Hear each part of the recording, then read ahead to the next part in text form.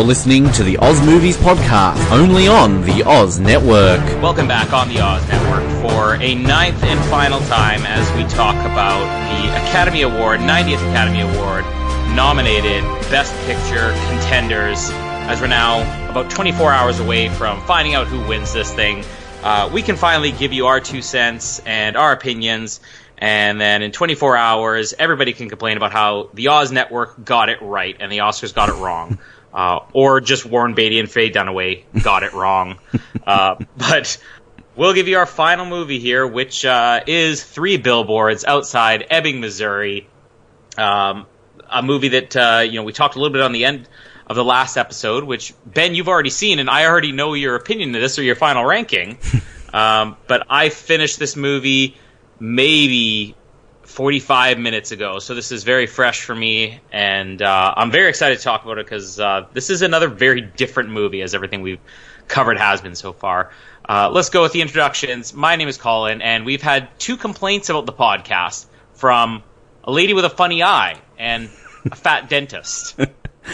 And my name is Ben, and it's persons of colour podcasting business these days. I wasn't sure you'd go there, but you did. I did. I went there. I was trying to be politically correct, sort of. So, Three Billboards Outside Ebbing, Missouri, one of the longest and weirdest titles in Oscar history, and one of the oddest movies, I think, in recent memory. Very simple story, but just it's handled in such an unusual way and really fascinating way that they took this story, like several movies we've talked about, I think, just going in a completely different direction from the way that you would normally think if you just read the description of this movie. But I kind of already know where at least you rank this in your final rankings, but I haven't had any opinions from you. So what did you think about this movie? Yeah, I spoiled it for all my 3 friends on Facebook that I put the rankings up. Yeah, I mean, I really enjoyed it. It was just, again, similar to, I think I've said a lot of times throughout these episodes we've done, just didn't really know a whole lot what to expect. I mean, I'd heard a lot in terms of that this was, strong performances, it's got a strong story, and it's kind of just, something that's a very simple plot. But I mean, I enjoy kind of a movie like this where it's, it's just so simple and it's just all about the acting. I know we've talked about that, about a few of these films, and yeah, it was just different. And I mean, it's just kind of every time something happens in the film and you think what's about to happen, something else happens, and then all of a sudden something else is happening. And, so many of these characters that, in this film you're not meant to really like, but you like them, but then you don't like them. I mean, is Woody Harrelson like the only one in this film that really you kind of come out liking the most? Mm-hmm. His character, because with Frances McDormand and Sam Rockwell, there's so much to dislike about their characters, but there's so much to like at the same time. It's just kind of, it's interesting, and such good performances by both of them. But yeah, I mean, it's an unusual title, it's an unusual film, but I mean, this is kind of one of these ones that I feel just, you remember. I mean, so many of these films we kind of go over and say, like, oh, they don't really have a plot. But I mean, if you're thinking about the most unique films out of all 9 of these, I mean, this and The Shape of Water are kind of the most, I guess, individual films. And even then, with The Shape of Water, I kind of likened it to Free Willy, whereas, I mean, what could I liken this film to? It's just so individual, it's so unique that, yeah, I mean, I can see why this is up there as one of, if not the favourite to win Best Picture, because I just think it's a great film. It's unique, and it kind of, you leave watching this film just, like, I don't know, it's entertained and just thought-provoking and just so many things about it. It's just an enjoyable movie. Kind of like with The Shape of Water and a lot of these movies, I wanted to do an experiment. Like, I always go through all the best pictures before the Oscars come out, and I wanted to do something different this time and know as little about the movies as possible going in. I tried not to watch trailers. I still don't think I've seen the full trailer for this. I've seen a few TV spots. Mm-hmm. But in a way, I think that's made it more enjoyable for me this year. Agree. Because you hear the plot of this movie. It's, this mother whose daughter has been raped and killed. And the movie picks up, we're not even told how long it picks up. And that's one of the great things about the movie is they drop you. It almost feels like this is the second part of a miniseries or something, and you just miss the first part. But they drop you into the middle of this, and there's all this backstory that just slowly gets revealed. And I expected this, even though I knew that there was some comic elements to it, I expected it to be kind of a heavy movie. and very dramatic, and about this mother's crusade for justice. And you really get this impression early on, especially when you see the main two police officers, Woody Harrelson and Sam Rockwell. The idea would be that the police dropped the ball on this. We don't really ever find out if the police did drop the ball. I mean, it's kind of the opposite. You find out very early on in this movie, especially through Woody Harrelson's character. It's like he really did try. It's just they're in this bad position where they just had no evidence and they couldn't do anything about this case. And you think probably within the first 20 minutes that you're going to be behind Mildred's character. And then as soon as Woody Harrelson enters this, like you said, he's probably the only truly good person in this movie. You realize, like, well, Mildred is maybe going too far with this. And there's even characters who say throughout this, a lot of people just hear the plot of this, and there's already talk about the original story that inspired this, and people saying, we need to do billboards like this. And in this movie, they say everybody is behind you, Mildred. Everybody is behind, justice for your daughter. Nobody is behind this billboard thing, because it kind of just creates this rift between her and the police. And neither side's right and neither side's wrong. And I think that's the most interesting thing about this movie is they spend an hour and 55 minutes just sort of letting the audience decide that this is what happens when things get heated in a small town and you don't have answers for something. Yeah, completely agree. And that's kind of like one of these directional turns that I was thinking, like, just wasn't expecting. Like, as you were saying, the first kind of 15 minutes, you're kind of really thinking that Mildred's going to be, there's going to be all these things happening around her getting justice for her daughter. But I mean, you really do get a lot of this movie just, she's going too far. Like, it's not like everybody's against her.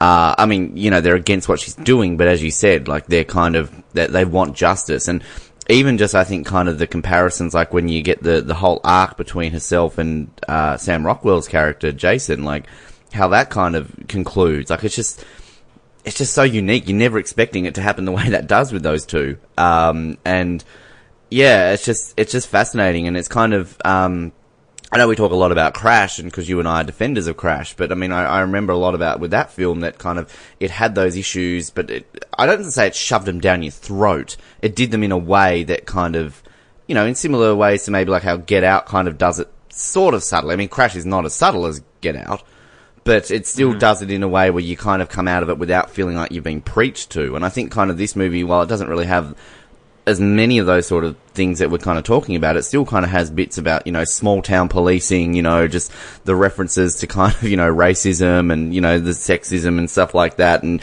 not necessarily sexism, but the way, like, Mildred's treated by her ex and all things like that. But it's done in a way that it's bad, but you're also at the same time not being, shoved it down your throat, if that makes sense. It's kind of, it's all done so in just a unique way that, again, it really is such a unique film.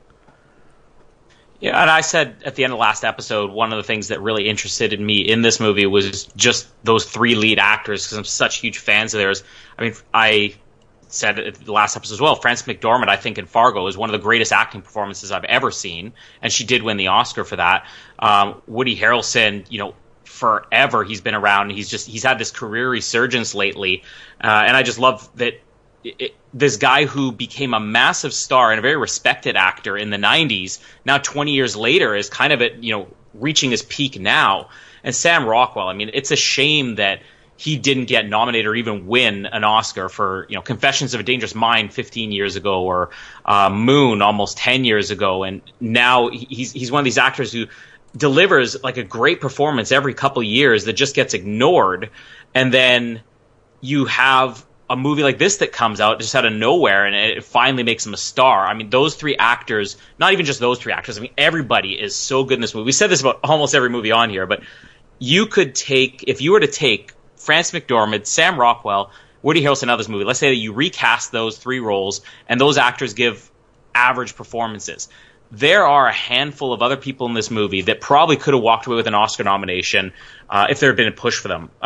We mentioned the guy who played the brother in Get Out, Caleb Landry Jones. He plays the guy who runs or hires the people to make these billboards, or he rents out the billboard space.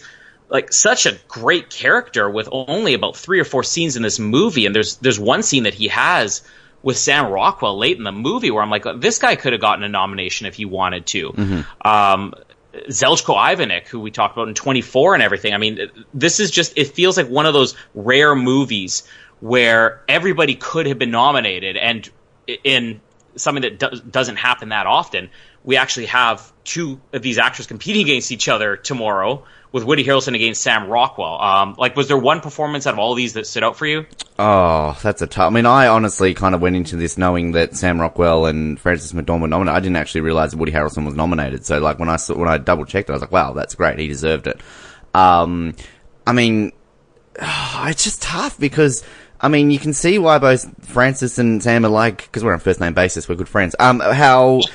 they're favourites in their categories because they're just so good. So, I mean, equally to me, they were just as impressive. Because I just think kind of out of all these films and all the performances that we've seen, I think there's just the ones that stand out the most. I mean, if I look at, Frances McDormand against, Sally Hawkins, great. I mean, she really was great in some of the role she did. I mean, Margot Robbie, we obviously went over that when we did I, Tonya. I think that she thoroughly deserved that. Saoirse Ronan, Saoirse, however you say her name, is great, but it's kind of that quirky sort of great sort of style.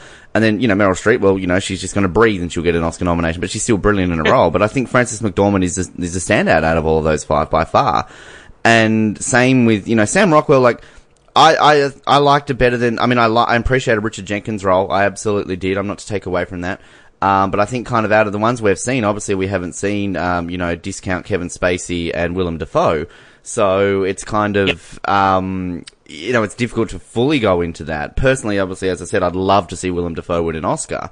But I mean, Sam Rockwell was just so good in this film. I just don't see how he couldn't win it. And it's just so good. And I would even put one out there if Peter Dinklage was in this movie more. I mean, he's hardly in this movie, but he's brilliant. Like, I mean, not to take away, everyone knows Peter Dinklage is a brilliant actor. But his role in this film was just so good, and it kind of, similar to what you were saying about, take these three main ones out who get the Oscar nominees and Oscar noms and kind of, have other people on it. But, like, Peter Dinklage could have easily gotten one out of this if his role was maybe expanded slightly, because just his type of role was brilliant. And there really isn't a bad actor in this film. There really isn't. Maybe Samara Weaving, but we'll get to her. I don't know if you know who I'm talking about with that. You'll have to remind me who she is when we get to her. Yes. She's the one I sort of loosely alluded to yesterday, but she kind of just plays the same person I've seen her play in everything she's ever been in. Yeah. The other thing is just the script, too, and it almost feels repetitive. I mean, we're covering what are essentially the 9 or 8 of the best movies of the year. Sorry, Phantom Thread. And we'll get... on the end here, talk a little bit about some other movies that maybe could have been in these spots, but I don't think this is necessarily like the strongest year for movies. But like of these that are nominated, so many of these scripts, especially for the original screenplay category we talked about, it's all Best Picture nominations and then the Big Sick. And every one of these movies we've covered, we're like, yeah, this could probably win Best Original Screenplay. Now that I've seen this one, I would have a hard time accepting any of the other ones because the dialogue is just so good in this movie. Every line is memorable, and we were going through our, the quotes we have at the beginning of this, and you're reading, some of these quotes. And the funny thing about it is this movie has this comic side to it, and this is where the script I think is so important. Also, the direction, which I should just say it's a shame that what's his name, Martin McDonagh. Yeah, that he did not get a Best Director nomination. Like, that's crazy. This may be, an Argo thing where Three Billboards wins Best Picture and yet isn't even nominated for Best Director. It's crazy he didn't get nominated, but this script, it's so funny, but yet when you're watching the movie, you're not laughing. It's just sort of, it lightens the mood of what would have otherwise been this very heavy story because you describe the movie and you expect something very heavy. Yeah. And when we read the lines out of context of the movie, like you're laughing out loud at every line in this movie. If you just read the quotes on IMDb, if you've never seen this movie, you will be laughing out loud. And yet, at no point in the movie do I feel like this is making light of the subject matter or anything. Like, it actually just helps the audience accept the story more and not hate the characters as much. Because every person is going to come into a movie with their own perspective. And there's movies that we watch, a good example. Have you ever seen the movie 500 Days of Summer with Joseph Gordon-Levitt? No, I haven't. It's a fantastic movie, but it is, I guess you would consider it a romance movie told from the guy's point of view. Now, I show this to Jamie, and she's like, this is the dumbest movie ever, because she's expecting the movie to play out from what she expects a romance movie from a female's point of view. So you throw that, that wrench in there where, no, you're watching it from a different point of view, and different audience members are going to say this is either good or this is terrible. But by presenting this in such a light way with some of the comedy, you don't have to make those judgments. Sam Rockwell is a nasty person through most of this movie, but every moment he's not being a nasty, terrible dick. He's just an idiotic, slightly lovable boob. Like he does these idiotic things that's really funny. And then Frances McDormand, you sympathize with her, but then she does something like, kick a child in the nuts. Which you've all wanted to do. Like, what? Yeah, but you're like, what a terrible woman. But like, you can't make a judgment one way or the other because of the way the movie's presented. And I think that's all in the script and the direction. So shame that this didn't get a Best Director nomination, but like, please give it Best Screenplay, at least in my opinion. Yeah, that category's so tough. I mean, let's be completely honest and say the Big Sick isn't winning. I think it's winning. Yeah. its win was getting nominated. So yeah, but it is really tough, but I think I'm with you there. It's kind of like, just out of all of these, to kind of see how there is. I mean, as much as a fan of Get Out as I am, I still feel that this deserves it more. And it's just, yeah, even like how this ends and kind of just the conclusion, you're just not expecting it. Like, there's a certain part of this film where you think, with Sam Rockwell's character, where he's kind of doing a bit of investigating, you think, okay, this is going to be that conclusion that we're going to assume is going to happen.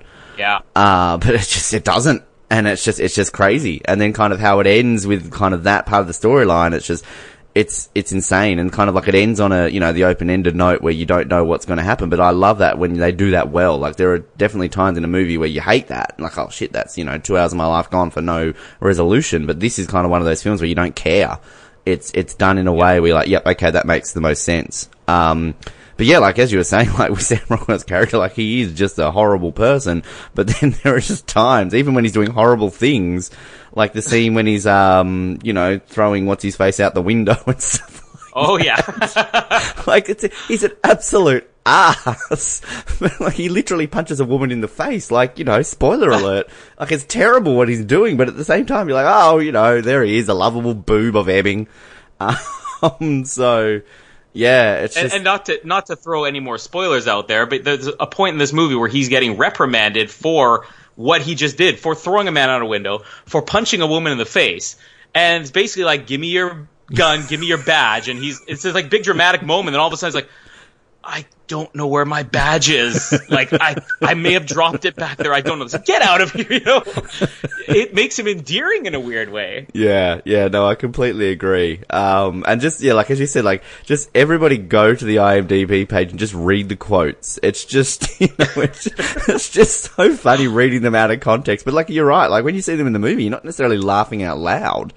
But to me, it has some similarities just in the style of it to I, Tonya, and the fact that, I, Tonya's got some heavy stuff, like when she's sort of getting abused by her husband and a mother and that sort of stuff, but at no point are you necessarily, I mean, she's a victim, but she doesn't play the victim, and you're kind of laughing along the way with certain things. And it's kind of like this film, like, Frances McDormand's character's been through some shit. Like, it's been pretty disgusting, but, like, at the same time, you're just kind of going along with it and showing that she's, this tough female, going along with it. And I was reading, one of these prediction articles, where they were sort of, saying, oh, who's gonna win the Best Picture, who should win, and all this sort of stuff. And I think it was in the ABC here in Australia. I don't know who the film reviewer is, but he was basically talking about this film, how he didn't like it, and how basically Frances McDormand's character comes out as nothing more than a weak woman who, does this. And I'm like, did you watch this film?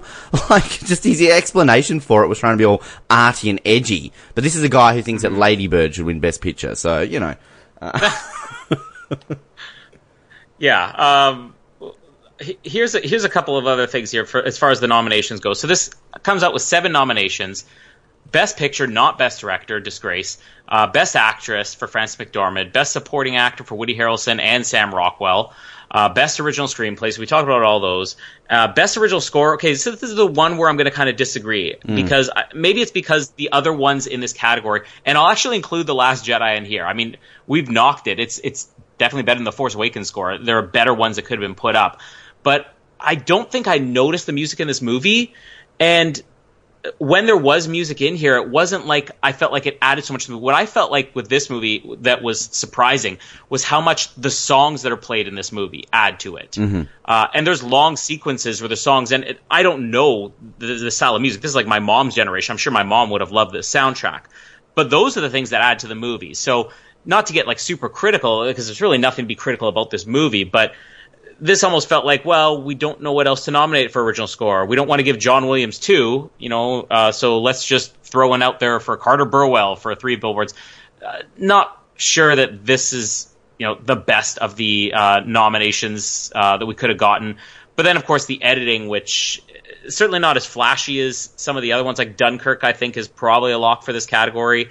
But, this is sort of that category where maybe it's not a flashy thing, but this movie is so tight. And the fact that you don't ever get bored by any of the scenes, and the story just moves at such a great pace, and every scene it's the perfect length, it's the perfect timing and everything. So, I can see why this got thrown into the editing category, despite not being really a big, elaborate production like Dunkirk or Shape of Water. Yeah, I agree with you with the score. I can barely even remember what it was. At least with the Phantom Thread, although it drove me bonkers, you can sort of come out of it remembering it. So I don't think this has a chance. all the other 4 films that, in that category, even The Last Jedi, I think kind of came out of it with more memorable scores. And for editing, I agree with you. I'm going to really root hard for Baby Driver in this one. I just think the editing in that was just so well done. But if that's the win one, I think that will come down to sound mixing or sound editing, hopefully. But I can see Baby Driver potentially being in the mix there. But yeah, even I, Tonya, though, had great editing. They all have great sort of, that's another tough category, I think. But I think kind of the other 4 films above Three Billboards in the editing maybe just had, I don't know, that the editing style was more different compared to it. But I agree with you. There's nothing boring in this film. It's so tightly put together. So, it deserves a nom, but I maybe don't think that they can probably win that one. But, I think this is the strong point for this film is obviously the screenplay and the acting. So, especially Frances McDormand. Do you think she's going to be the lock here? I think her and Gary Oldman are just almost bet your house on it odds. It really is. I think it's only really supporting actor, isn't it? That's kind of the one that's a bit up in the air, because even supporting actress has kind of been owned by Alison Janney, although I have seen a few things recently that are saying that Laurie Metcalf might be in with a chance.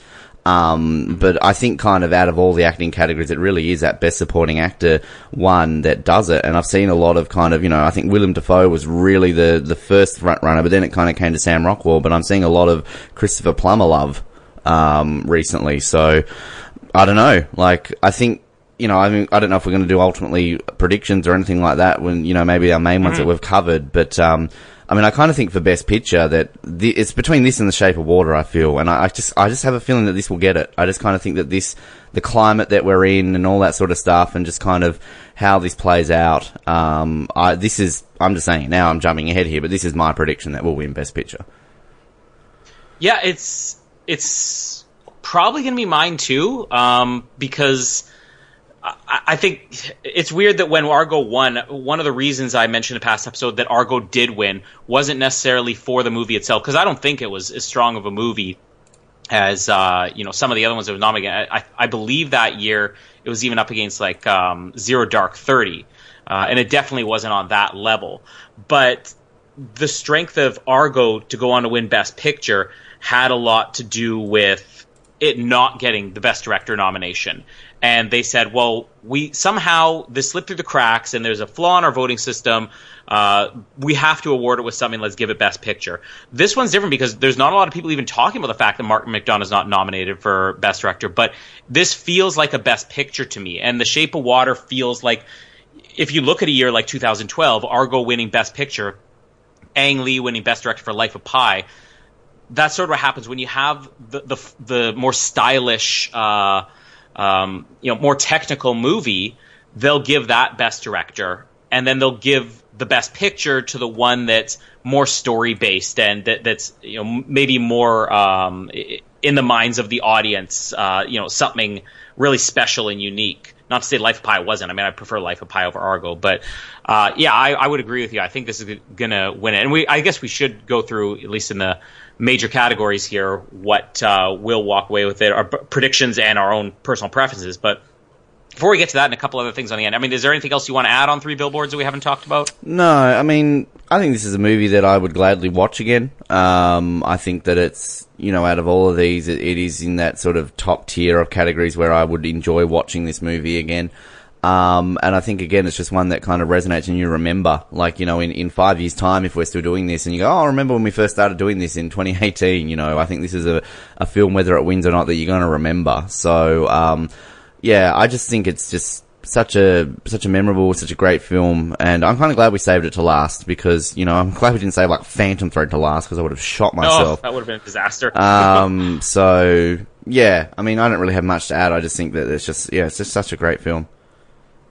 So it's pretty clear at this point, just based on our reactions, what we're going to do with this. But just to make it official, buy it, rent it, bin it. I mean, I'm buying this movie. Yeah, I'm so buying it. I'm buying it too. And you can tell me where my ranking was for the well, Ben, overall. You ranked this fourth. Yes. So this is your official final rankings of the 9 Best Picture nominees. So you have Get Out as your number 1, which it's funny that most of the attention seems to be that Three Billboards and Shape of Water are running away with this, but I found an article online today that was talking about, I guess, taking, you know, maybe 100 of the top critics in America and their final top 10 list of the year, and they did like a point system. So if it was put at number 1, it gets 10 points. If it was put at number 10, it gets 1 point, and so on.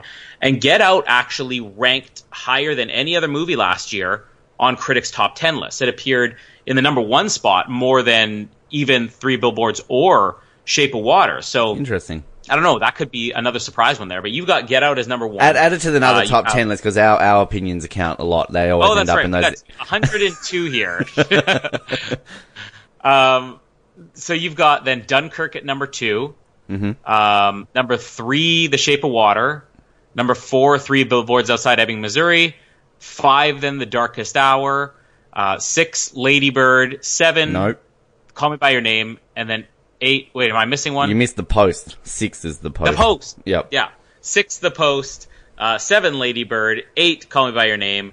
9, Phantom Thread. Correct. Can we just make that 10 and substitute something in there for 9? No, I was going to put Phantom Thread at like 42nd for the year. Yeah. It's got to be in the double digits somewhere. Yes. So for me, I'm putting this at number 1.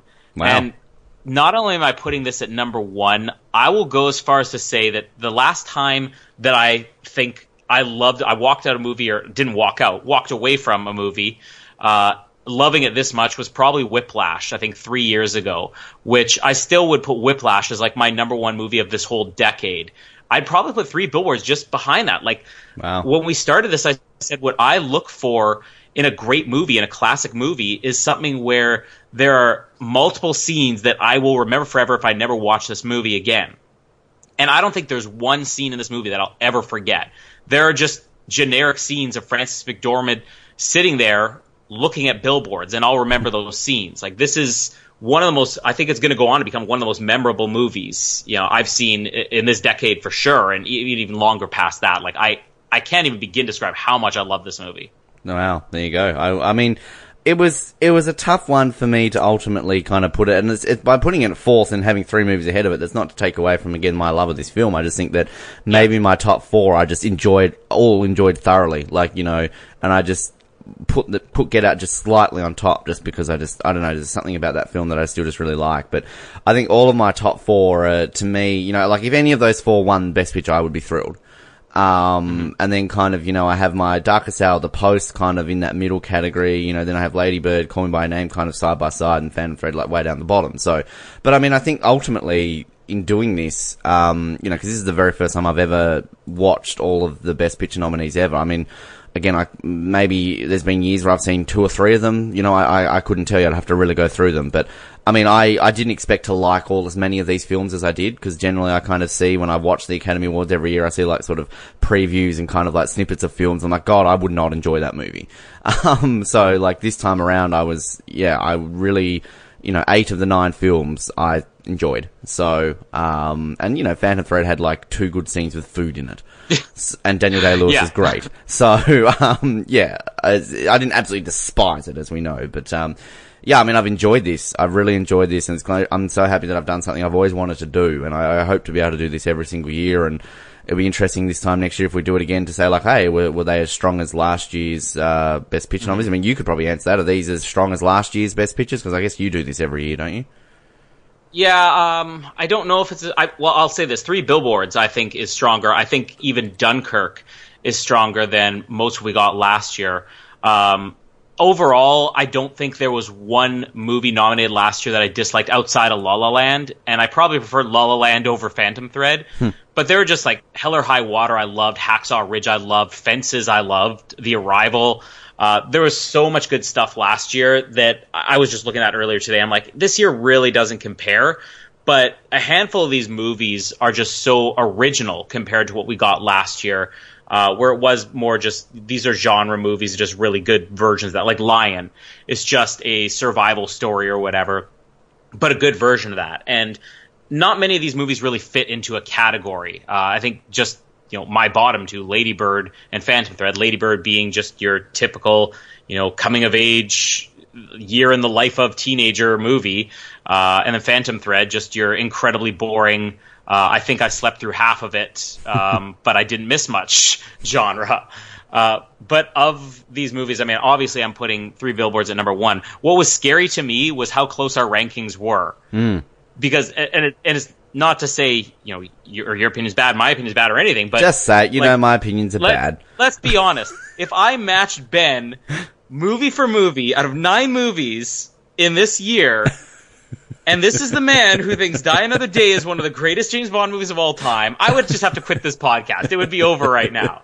So I'm glad that you put this at number 4, and that you put Get Out at number 1, because really there's only a few differences. I mean, I put this at number 1. My number 2 is Dunkirk. My number 3 is Get Out. My number 4 is Shape of Water. 5, Darkest Hour. 6, The Post. 7, Call Me By Your Name. 8, Lady Bird. 9, Phantom Thread. So we just kind of, our top 3 are just, or top 4, I guess, are just slightly different versions of themselves. And then we swap Lady Bird and Call Me By Your Name. Look at us growing and learning and appreciating each other's styles. I don't know. Becoming the same person. No! No! Damn it. Well, we're both with Canadian women. We both like hockey. Different ones, by the way. Yeah, different ones. It's not some sort of like, Mormon relationship or something. I don't know where I was going with that. We both like Survivor. Yeah. We both... James Bond. Oh, shit. No, we are the same person. Oh. No! Help us. Die Another Day. Woo, it's great. Yes, I wanna wake up. Yes, and... So let's go through these categories. We won't do every single one, but maybe some of the bigger ones. And I'm going to include some of the technical ones in there because I love some of the technical categories. Give your prediction on what will win and then what you would pick. So we already know for Best Picture, we've said we both think Three Billboards is going to win. I think Three Billboards should win. You're sticking by Get Out should win, right? Look, I would be absolutely thrilled if Get Out won. But, I think that Three Billboards will win. I think that, it will just edge out Shape of Water. But yeah, personally, Get Out would be fantastic. But as I said, any of my top 4, I would be thrilled if they won. Best Director, there's no Martin McDonagh in here. I would have put him number 1 for Best Director, but we got Nolan for Dunkirk, Jordan Peele for Get Out, Greta Gerwig for Lady Bird, Paul Thomas Anderson for Phantom Thread, and Guillermo del Toro for Shape of Water. My opinion is I would go with Nolan for this because I do think it's one of his strongest movies he's ever made. But Guillermo del Toro is the one who's going to walk away with this. We saw it in, I think it was 2013 when Alfonso Cuarón won for Gravity. It's just, there's this love for Mexican directors making American movies that I think is going to continue this year. And if Three Billboards wins Best Picture, it's probably going to end up being Del Toro winning for director. I'm with you. I'd love to see Nolan win, of course. Really would. And, again, with the Get Out love, I mean, Jordan Peele, that would be kind of a fun story, wouldn't it? His first ever movie, from his days of what he came from to with that. Yeah, I mean, even Greta Gerwig, her first movie too. But that ABC article that I read was like, who will win? Guillermo del Toro. Who should win? Paul Thomas Anderson for the Phantom. I'm like, what? Oh. Get off. I'm predicting del Toro will win too. Let's just say it now. Best Actor. It's Gary Oldman for both should and would. Yeah, but hands down, absolutely. And again, no knocking the other. This is a strong category too. Mm-hmm. Actress. This one is going to be interesting because I think we both already said Frances McDormand is going to win this. But would you put her as your number 1? I think it would be tough between her and Sally Hawkins, but I just think Frances McDormand there was so much that she was able to do in this movie, and in a way, it almost made me forget how good she was in Fargo. So I'd probably go with her for both. I would go her for both, but I mean, I don't know if it's Australian bias or anything. Just knowing where Margot Robbie came from, just seeing her do that in I, Tonya, I would be just over the moon if she won that. I just think that she just was so good in that movie. So, I mean, she would be my sort of, on a personal level, I'd love to see her win it. But yeah, I think it's Frances McDormand for both for me. I just think there's no way she's not winning this category. Supporting actor, this one, I'm sticking with Richard Jenkins, and I'm going to go with that for both, because I think of all these actors, really him and Sam Rockwell. Let's just say Christopher Plummer's not winning this. This was almost a slap in the face to Kevin Spacey. No, I'm not a slap in the face just in a bad way, but I feel like maybe in backlash to Kevin Spacey, and they're like, well, they did what he was able to pull off with this movie when 30 days before the movie's released, they're like, hey, we need you to come in and film on these scenes, and then we need to cleverly edit around it to make it seem like you were there the whole time. It's maybe a nod to just that last-minute performance he gave. Willem Dafoe for The Florida Project. I haven't seen the movie, but there's definitely a lot of love for him there. Woody Harrelson. Between him and Sam Rockwell, I don't think Woody Harrelson has a chance. And then Richard Jenkins for Shape of Water. So, I would love to see Richard Jenkins win. I think it's probably still my favorite performance I've seen this year. But I'm going to say that Sam Rockwell is going to win this. Interesting. It's not. It's going to be close. I think it could be one or the other. But I'm starting to see Three Billboards as a movie that could potentially win almost every category it's in. I mean, I've made it clear my absolute love for Willem Dafoe, so it would make me nothing happier than to see him win it. But again, I've not seen the movie, so I can't really comment much on it. I mean, this is really a category where I like every single person, except I don't, Christopher Plummer, discount Kevin Spacey. Yeah. I mean, it's not popular for me to still admit that I'm a Kevin Spacey fan. Of his acting, not of what he does outside of his acting. So what he did outside did not change the performances he had beforehand. It's the easiest way to say it. So I mean, if he had everything had been all golden with Kev, and he had been nominated in this category, I mean, holy crap, I would have just not known how to react. But, I think Rockwell will win. I mean, again, I'm going to stick with my personal one with Willem Dafoe. That's not to take away from Richard Jenkins. I think he was great. But I just think Sam Rockwell was just so good. And, I mean, yeah, he's just one of these actors. I like in the honest trailer for it, they're like, you will go from saying, that guy who's been in those movies to that guy who was in Three Billboards from Outside Ebbing, Missouri.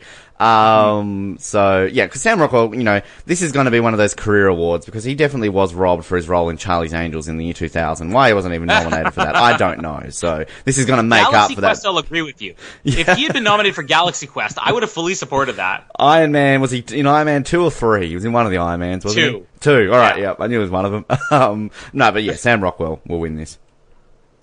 Supporting actress, so there's Mary J. Blige for Mudbound, Allison Janney for I, Tonya, Leslie Manville for Phantom Thread, wrong nominee there, Laurie Metcalf for Lady Bird, and Octavia Spencer for Shape of Water. This has to be Allison Janney, and I don't think anybody else really even comes close. Yeah, it's similar, if Willem Dafoe and Allison Janney walked away with both, it'd be yeah, but I love Allison Janney, so I think absolutely. I mean, Laurie Metcalf, again, I really like her, and I really liked her performance, and that's not to take away from Octavia Spencer as well. You're right, Leslie Manville, wrong actress in Phantom Thread to get nominated. And the fact that I can look at this and say Mary J. Blige is an Academy Award nominee, I mean, that's a win in itself for her. That's, how the hell is that possible? I haven't seen Mudbound. I'm sure she's great. And she's getting a lot of positive attention for it, too. But that's when, what was the name that won the Oscar for Dreamgirls? Jennifer Hudson. Oh, Jennifer Hudson, yeah. A year ago she's on American Idol, a year later she's winning an Oscar. This is Mary J. Blige. Anyone who knows her music and grow up, that's when Beyonce, no doubt, will probably ultimately win a frickin' Oscar because everyone loves her. But yeah, so Lady Gaga. Yeah, Academy Award winner. Golden Globe winner Lady Gaga. She won it for American Horror Story, and rightfully so. She actually is a pretty good actor. I'd watch it. She's actually better than you joke about. Madonna. That's never happening. Yeah, I just don't see anyone else but Allison Janney winning it. She was just so good. And I, Tonya, I think probably should have gotten a few more nominations than it did, but that's another story. But yeah, Allison Janney for me. Original screenplay, Big Sick, Get Out, Lady Bird, Shape of Water, Three Billboards Outside Ebbing, Missouri. You said it, Big Sick's not winning this. I'm not going to complain if any of these movies win. I mean, I don't think that Lady Bird is really in the same category as Get Out, Shape of Water, and Three Billboards for the screenplay. But if it wins, I wouldn't complain because it was still a great script. I personally think that Three Billboards should win this, and I personally think Three Billboards is going to win this. I'm the same as you. I wouldn't be disappointed if any of them. I mean, again, The Big Sick. I didn't hate The Big Sick, but he's not in the same category as these movies. But I'm going to say Get Out is going to take it. I don't know. I just feel that I just think Jordan Peele. You have to give it something, right? Yeah, and I just think Jordan Peele writing this script. I mean, come on. This is Jordan Peele. This is like if one of the Wayans brothers, did a movie like this. You'd be like, what the hell just happened here? White Chicks Guys won an Oscar. But I don't know. I just feel like you're right. It's got to win something. If Three Billboards wins Best Picture, I just think Get Out and just, because it was so original in itself. So, I'm gonna try and go against you here just to try and get a point here, because I guess I'll tally these up and we'll see who wins. We're always competitive on the show. I'm gonna say Get Out will win this one. If Get Out wins, I may be happier that Three Billboards wins, because if Jordan Peele can win a Best Original Screenplay Oscar, there's hope for Colin Mockery to one day win an Academy Award. And Ben Affleck and Matt Damon won this, didn't they, when they were like 2? So, yeah. Yeah. Adapted screenplay, Call Me By Your Name, the only Best Picture nominated movie in this category. The Disaster Artist, which I haven't seen, but I mean, it's such a fascinating movie. And then if it does win, we know we're going to get a crazy speech where the real guy comes up on stage again and tries to hijack James Franco. Logan, which, amazing movie. Way better than I think anybody would ever expect it could be. Molly's Game, which I had some problems with. But it's Aaron Sorkin, so of course it's going to be in there. And Mudbound, another one I haven't seen, but a lot of people seem to love it. Call Me By Your Name, I think, should win this. See, this is where it gets weird with the Oscars, because often I feel like people will give something an award just because they know they're not going to give it Best Picture or Best Actor or something like that.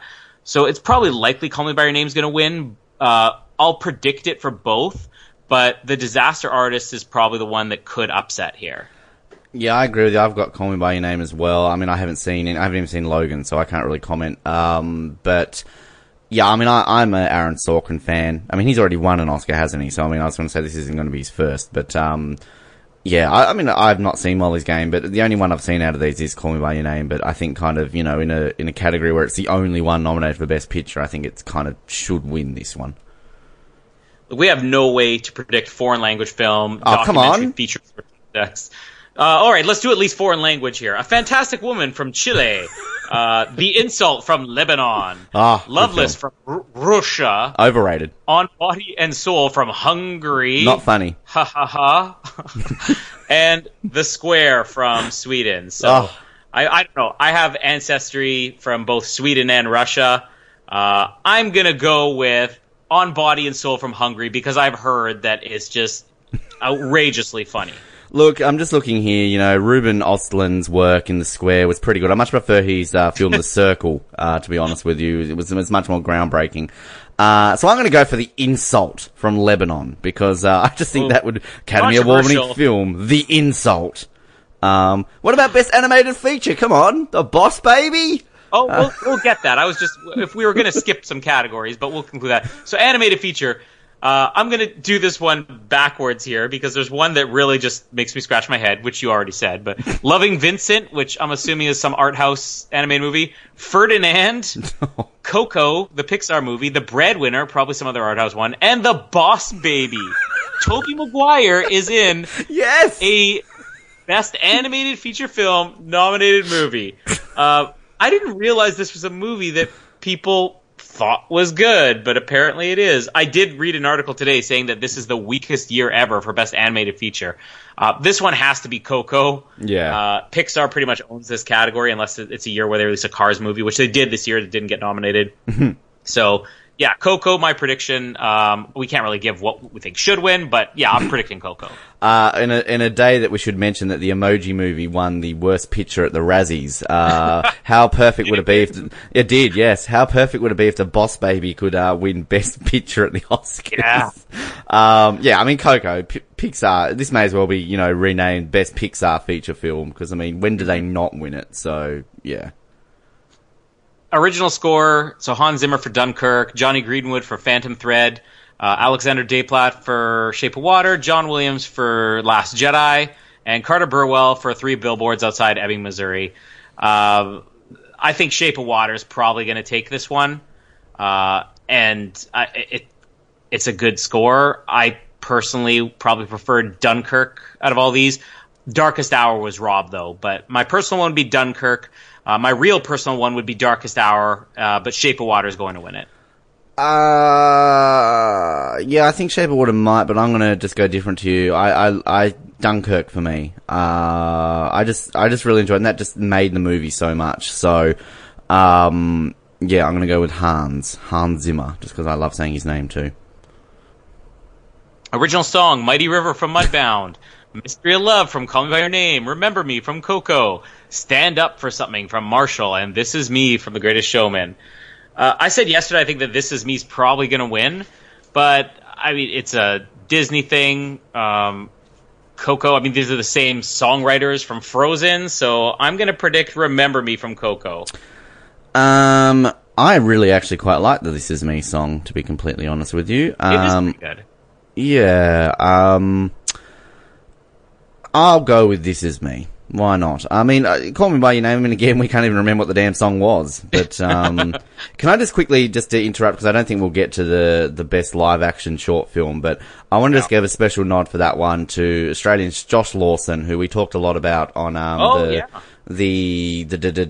what do you call it? The Becoming James Bond. Yeah, that one, Becoming Bond film. He's done a lot in Australia, and he's kind of gone over to America. He was in, like, Anchorman. He's done a lot of things, but, I'm like follow him closely on a lot of his social media, and like he's just so stoked that he's even been nominated. He's just like a kid in a candy store. So, and I think there's at least 2 or 3 Australian nominees this year. I couldn't tell you the other ones except for Josh Lawson. So I'm crossing my fingers for live action short film for the 11 o'clock by Darren Seal and Josh Lawson. That's my one that I really hope wins the Oscar.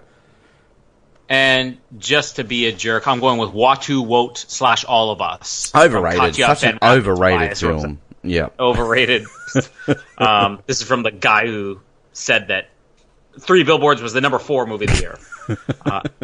And before we forget, who is this Australian in Three Billboards that you hate? Well, I shouldn't say I don't hate her.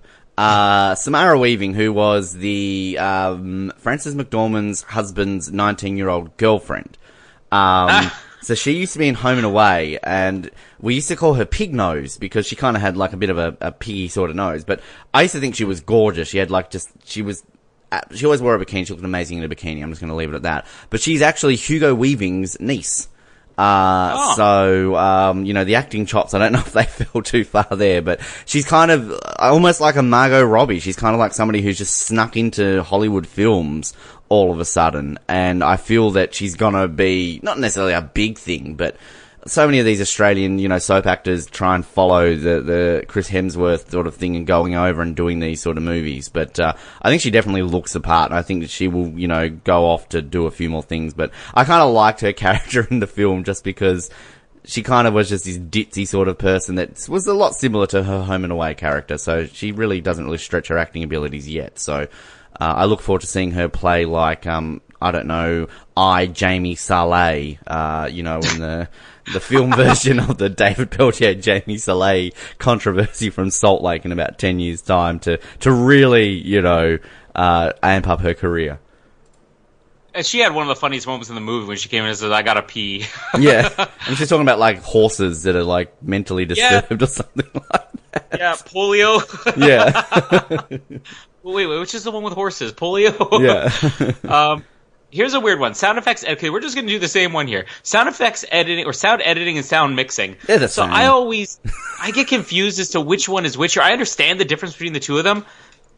this may be the first time, at least that I've noticed, where it is the exact same movies nominated in both categories. Mm-hmm. So it's Baby Driver, Blade Runner 2049, Dunkirk, Shape of Water, and The Last Jedi. This is a tough one because I think, Baby Driver and Dunkirk are definitely like very sound-heavy movies. I'm gonna go with... I don't know which one will be which, but I'm going to say Dunkirk takes one, Baby Driver takes the other. Let's just, for argument's sake, say sound mixing goes to Dunkirk and sound editing goes to Baby Driver. Yeah, I'm going to agree with you. I think Baby Driver has to win one of those. It really, really does. But I mean, Dunkirk was great on that too. But the whole context of just the editing and the music with Baby Driver was just so unique. So to me, it really deserves to win one. I mean, I'd be thrilled if it wins both. And when we talk about sort of our best pictures of the year that weren't nominated, I'm going to talk about Baby Driver a lot. So yeah, I think that Baby Driver definitely, hopefully, should win one of these. And I think Dunkirk, I agree with you. I'm going to go with the same. Actually, no, I'm going to swap them around. So I'll go just in case I'm wrong, this way you get a point. yeah, exactly. So I've gone for Dunkirk for editing and Baby Driver for mixing. Production design, which is basically the sets, if anybody didn't know. Beauty and the Beast, Blade Runner 2049, Darkest Hour, Dunkirk, and Shape of Water. I think that Shape of Water is going to win this one. I am going to just give... I don't know if it's necessarily better, but I'm going to give an honorable mention to Darkest Hour just because so many of the sets in this movie are so small and insignificant, and just they did such a great job, as I said in our review, of making this movie so cinematic with such dreary, small, closed-in sets, like especially the war room stuff. I just loved the sets in Darkest Hour. Yeah, I agree. I think that Shape of Water will win, but yeah, the Darkest Hour looked like really, really good too. I mean, Dunkirk looked great, but I mean that was kind of more on a grander scheme, wasn't it? I wouldn't have a fucking clue about Beauty and the Beast. I don't give a shit. And Blade Runner, yeah, I don't know, but yeah, I'll agree with what you said for both. But I'm going to say Shape of Water to win, and you're saying that to win as well, yes? Yeah. Yes. Okay. I mean, they built an incredible shower in that movie. Yeah. such a great one. Yes. Cinematography. Blade Runner 2049, Darkest Hour, Dunkirk, Mudbound, and Shape of Water. So this is the one where I think is going to break away from the heavy favorites, because I'm going to say Blade Runner is going to win this. I haven't seen the movie yet. It looks incredible, but also the cinematographer, Roger Deakins, who did this, he wins everything. And when he doesn't win, people complain. He did Skyfall a couple of years ago, which I believe he won for Skyfall. So yeah, I'm going with Blade Runner for this one. Yeah, I mean, look, I've only seen Last Jedi, and Guardians of the Galaxy. Which category? What are we up to? Cinematography. Cinematography. I'll tell you about visual effects. I'm listening to you. I'm glad you were paying attention to my speech there. Look, let's throw in Shape of Water just to go different view. I haven't seen Blade Runner. I don't know, so... I'm gonna go. I just think it. Yeah, I don't know. There's just something the feel about the film that I really enjoyed. So yes. Yeah. Makeup and hairstyling. Darkest Hour. Victoria and Abdul and Wonder. I'd love to be funny and say Victoria and Abdul is going to win because that's a running joke on the show, but it's going to be Darkest Hour. What is Wonder? That's the movie about the kid who has a... What would be the politically correct way of saying it? He has a... Oh, we talked about that, didn't we? Yeah. I don't know if he was born with a, misshaped face or something like that, or it was a disorder, a deformity. He doesn't look as he should. Yes. And it required makeup to make him look that way. I have found just quickly the other Australians nominated to be completely correct here on the other side of things. So obviously we know Margot Robbie, and we'll get to the editing, no doubt. But Lee Smith is an Australian. He's nominated for Dunkirk, and Paul Maclise for Baby Driver. They're both in the same category.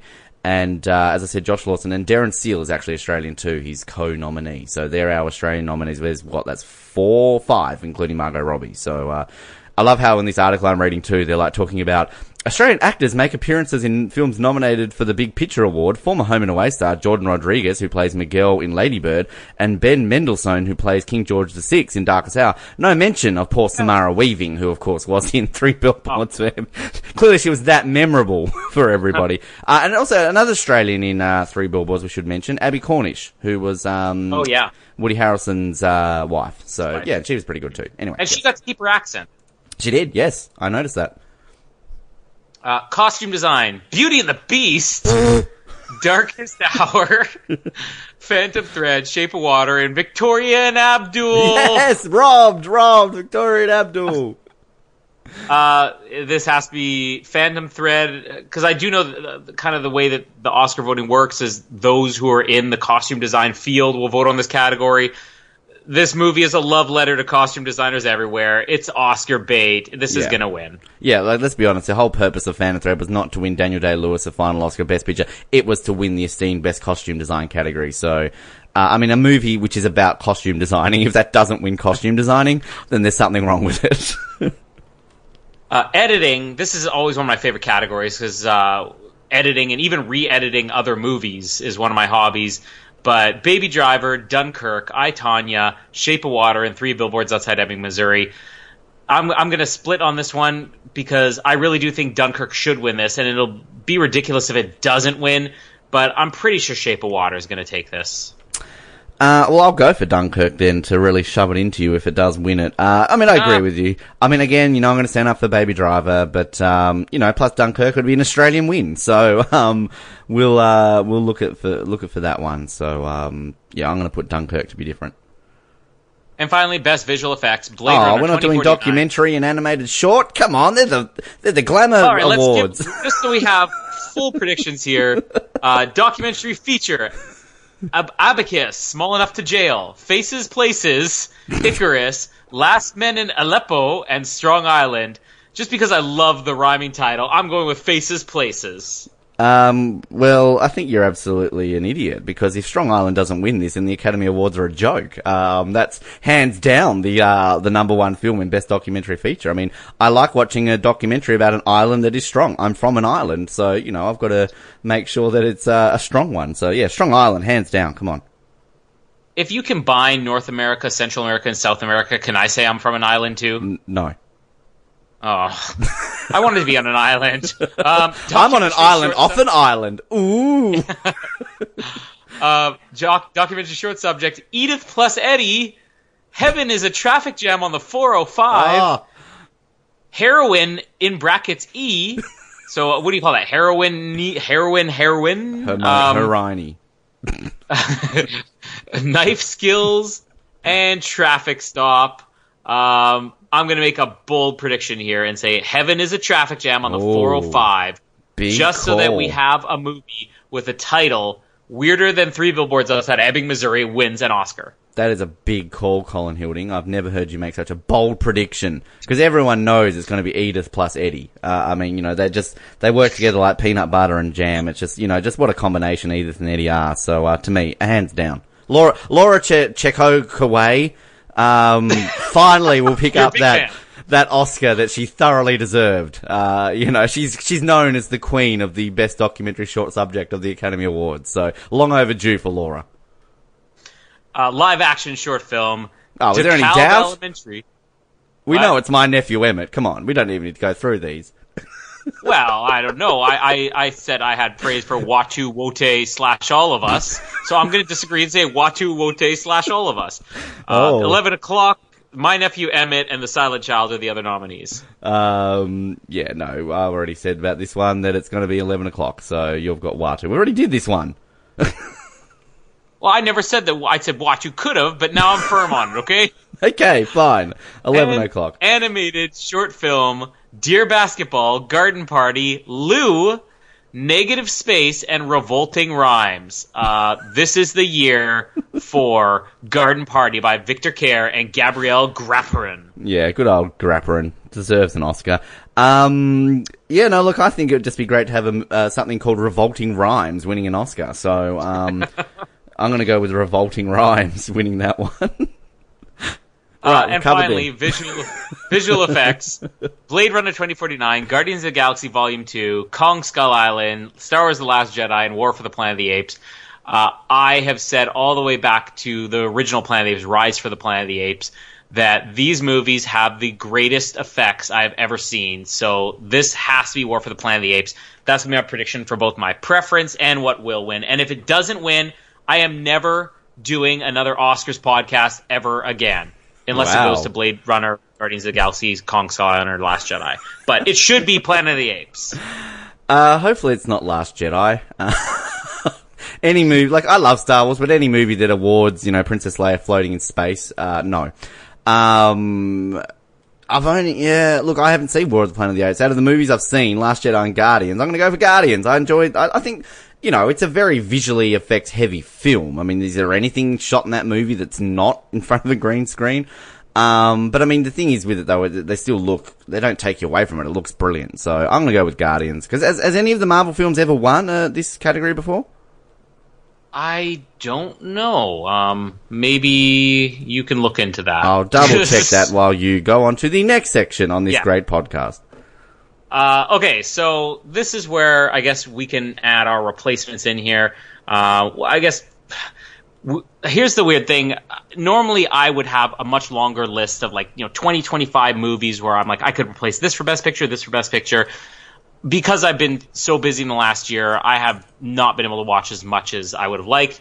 For the same reason, I don't have a lot of worst movies of the year, but just a couple of movies that I think I would have substituted in here, and maybe I can kind of put where I would put it among these movies.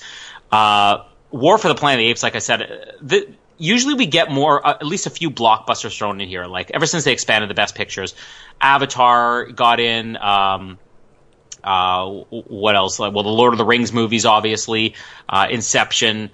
So it's kind of weird that we have no big blockbusters this year. You can't really. Dunkirk is just Phantom Thread. Phantom Thread, yeah, that special effects blockbuster Phantom Thread, where they made Daniel Day-Lewis interesting through visual effects when nothing else in the movie was. But mostly, I'm just going to say some blockbusters in here because I think for the most part they got everything else right.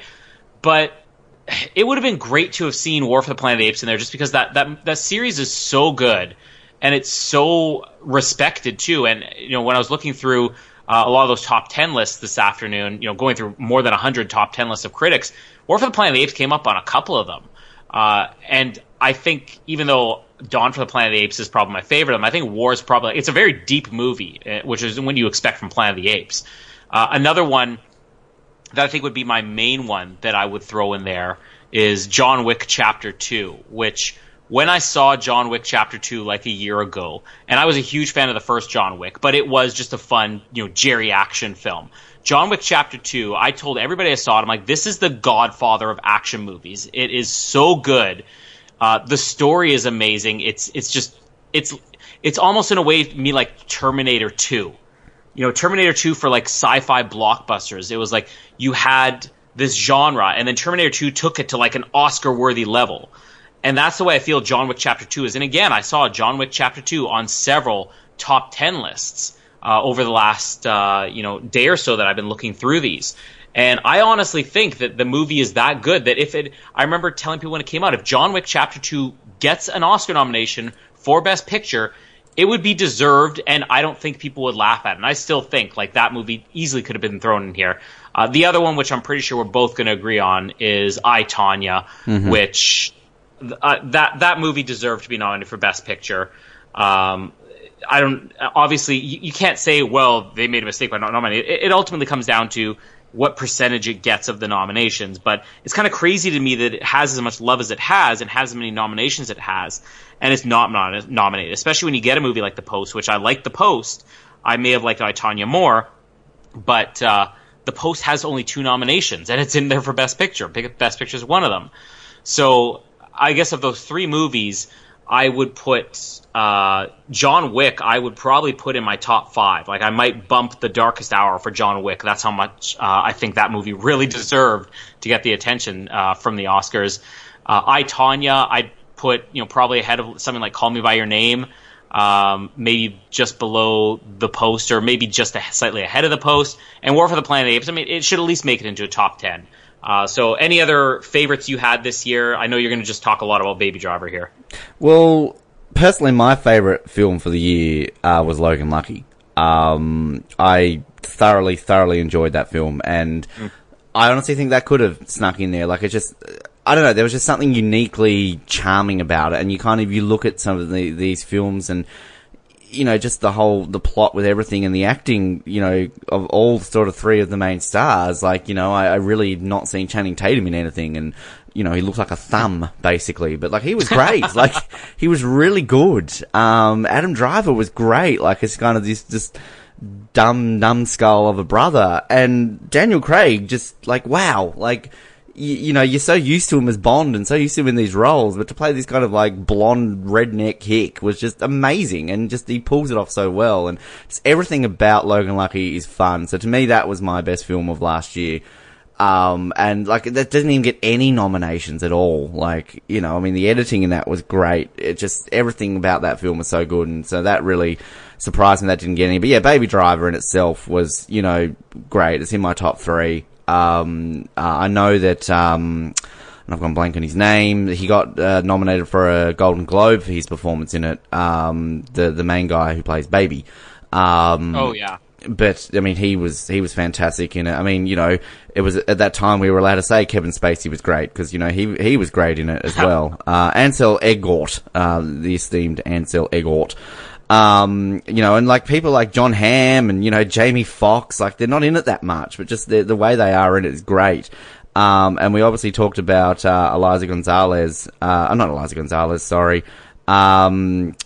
Lily James, sorry, in Darkest Hours. Yes, thank you. So I mean, it's such a great film, and they're my top 2. I agree with you, I, Tonya. I mean, like, what, usually we sometimes get 10 Best Picture nominees, so, like, you know, why couldn't I, Tonya, slip in there as number 10?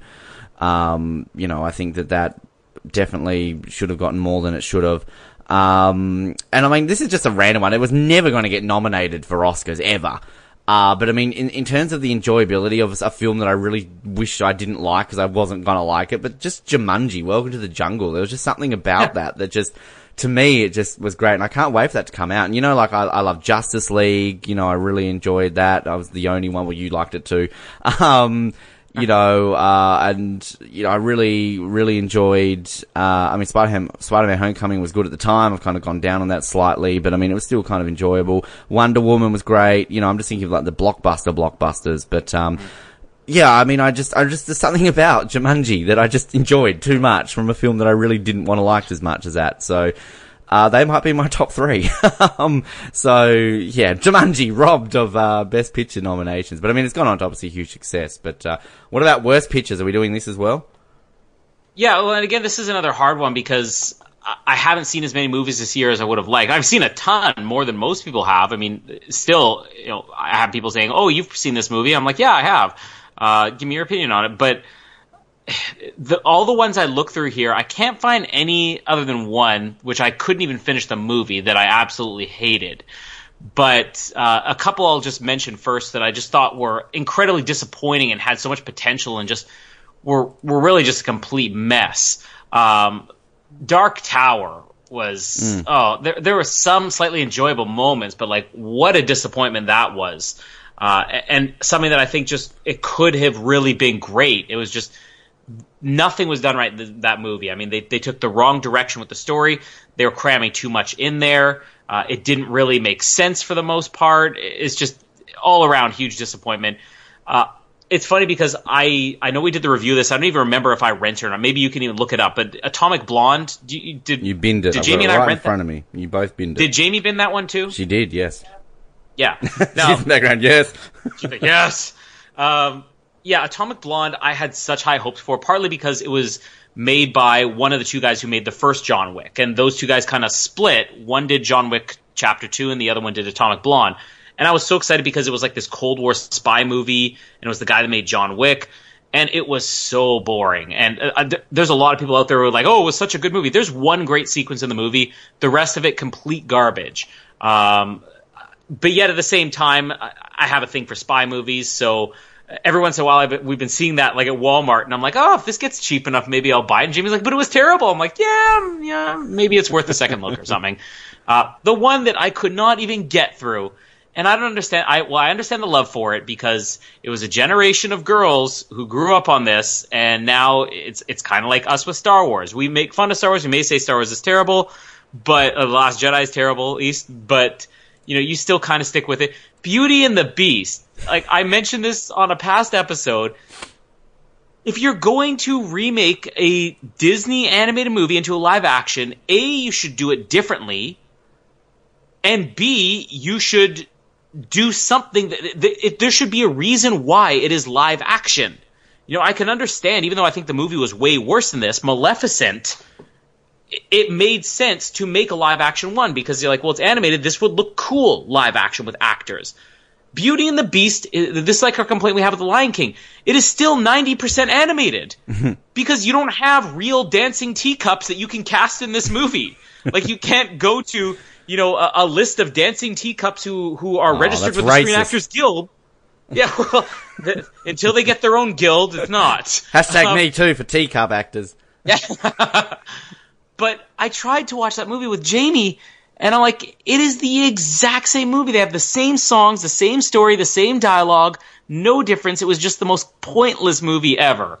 And every girl who grew up in the 90s is now like, I hate you. I'm never listening to this podcast again. Well, trust me. Listen to some of our other episodes. We're going to give you plenty of other reasons to hate us. We lost our female audiences in Dirty Dancing. Come on. Exactly, yeah. But just like Dirty Dancing, I do not see the point of Beauty and the Beast. I mean, to me, the biggest disappointment of the year was Star Wars The Last Jedi. The hype... And yet, how many times did you see it? Yeah, exactly. I mean, again, it's a Star Wars film. You're always going to see it, and you will always watch it. Like, that's the difference with a Star Wars film if it was just, a generic film that, like, even, next year we're going to rewatch all of them again in the lead up to Episode 9. So it's always going to be a film that we're going to watch. But it's no different to Star Wars fans who hate the prequels. They will still watch the prequels. It's just they don't like them as much. So I will still always watch The Last Jedi, but it's just such a disappointing film from the hype and just everything that you're expecting and all that sort of stuff. So that was maybe the most disappointing movie for me last year. Again, I didn't hate it. I mean, the movies that I saw last year that I binged, I think I'm just looking here at The Dark Tower and Geostorm. And I mean, Geostorm was just, I like a good disaster movie, but I say the words good disaster movie. I mean, this is a movie where they literally have I think 2 scenes of a city getting destroyed. The rest is Gerard Butler in space. So, it was average. So yeah, and I mean, I didn't go into The Dark Tower knowing a whole lot about the background of it. So I mean, to me, it had its moments, as you said, but I mean, it's not one that I'm going to rush out anytime soon to see again. And like this, I want to put this in a weird bubble because it sounds weird that I'm putting this in the category of disappointing films or bad films, because this is not a disappointing film. It's not a bad film. It's an entertaining film that I would gladly watch again. It was just different to what I was expecting and different to the previous films that came before it, and that was Thor Ragnarok. And it's just the shift in tone from the Thor series, because I think, I was a little bit higher on particularly the first Thor than I know you are, and we'll probably talk a little bit more about this when we do the Avengers. And again, I thoroughly enjoyed Thor Ragnarok. It was funny, it was just everything, but it was kind of like The Last Jedi. Like, it's just not what you expected from a Star Wars film. It's kind of like, they've just gone on a different tangent now with this Marvel film with Thor. So, yeah, it was just kind of I wasn't expecting that to be how it was, but, I was a late arrival, of course, to catching up on all the Marvel films. But, yeah, to me, it's Star Wars. It's not the worst film of the year. I'm similar to you. I didn't see that many. And of all the ones I saw last year, there wasn't one that I just hated. But yeah, on a disappointing level, it's Star Wars The Last Jedi for me. And just on the topic of Thor Ragnarok, I think the reason that I really enjoyed Thor Ragnarok was because I couldn't stand the first 2 Thor movies, so I welcomed the change in tone and everything else. But I can see your point. If you enjoy something and then they completely change it, then yeah, it's going to be, even if it's a good movie, it's just going to be kind of weird. Yes. Correct. Yes. I agree with that statement. That's pretty much all we have here then. So, we didn't stick to our 20 to 30 minute thing, but that's because we had some other stuff to catch up on. So get your Oscar ballots out and spend tomorrow night comparing your predictions, the winners, to our predictions, and then tell us how wrong we are because we hated Phantom Thread. If there is anybody out there who loved Phantom Thread, and I doubt there were. Get off our listenership base. Go away. Yeah, now we've officially lost all of our female viewers. They hate dresses. They hate fashion. They just hate Patrick women Swayze. in general.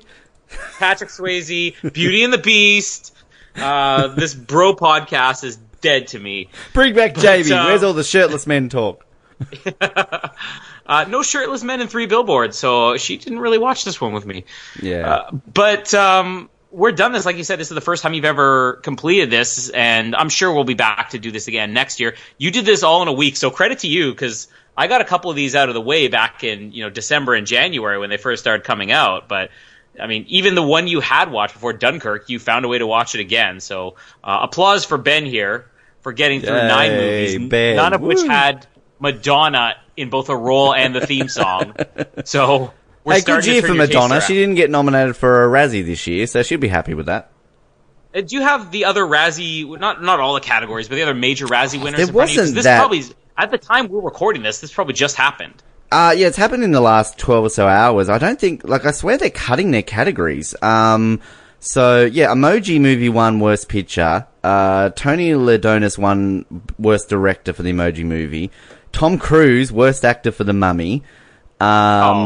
Tyler Perry for Worst Actress in Boo 2, A Media Halloween. Worst Supporting Actor was Mel Gibson in Daddy's Home 2. Worst Supporting Actress was Kim Basinger in 50 Shades Darker. Worst Screen Combo, Any Two Obnoxious Emojis, The Emoji Movie. Worst Prequel, Remake, Ripoff or Sequel was 50 Shades Darker. Worst Screenplay, The Emoji Movie. And the Razzie nominee, So Rotten You Loved It, Baywatch. So there you go. The Barry L. Bumstead Award. I don't know what that is. I'm guessing some sort of, what do you call it? Longevity award to Chips. And the Razzie Redeemer Award was won for a safe Hollywood haven where talent is projected, nourished, and allowed to flourish with proper compensation. So the Transformers last night. Yeah, the Transformers last night will be disappointed. They went into this with the most nominations of 10 nominees and didn't win any. So, bad year for the Transformers the last night, not winning any Razzies. That's progress for the Transformers series. They didn't win a Razzie. Michael Bay sitting there, yes, we didn't win any! We're getting better!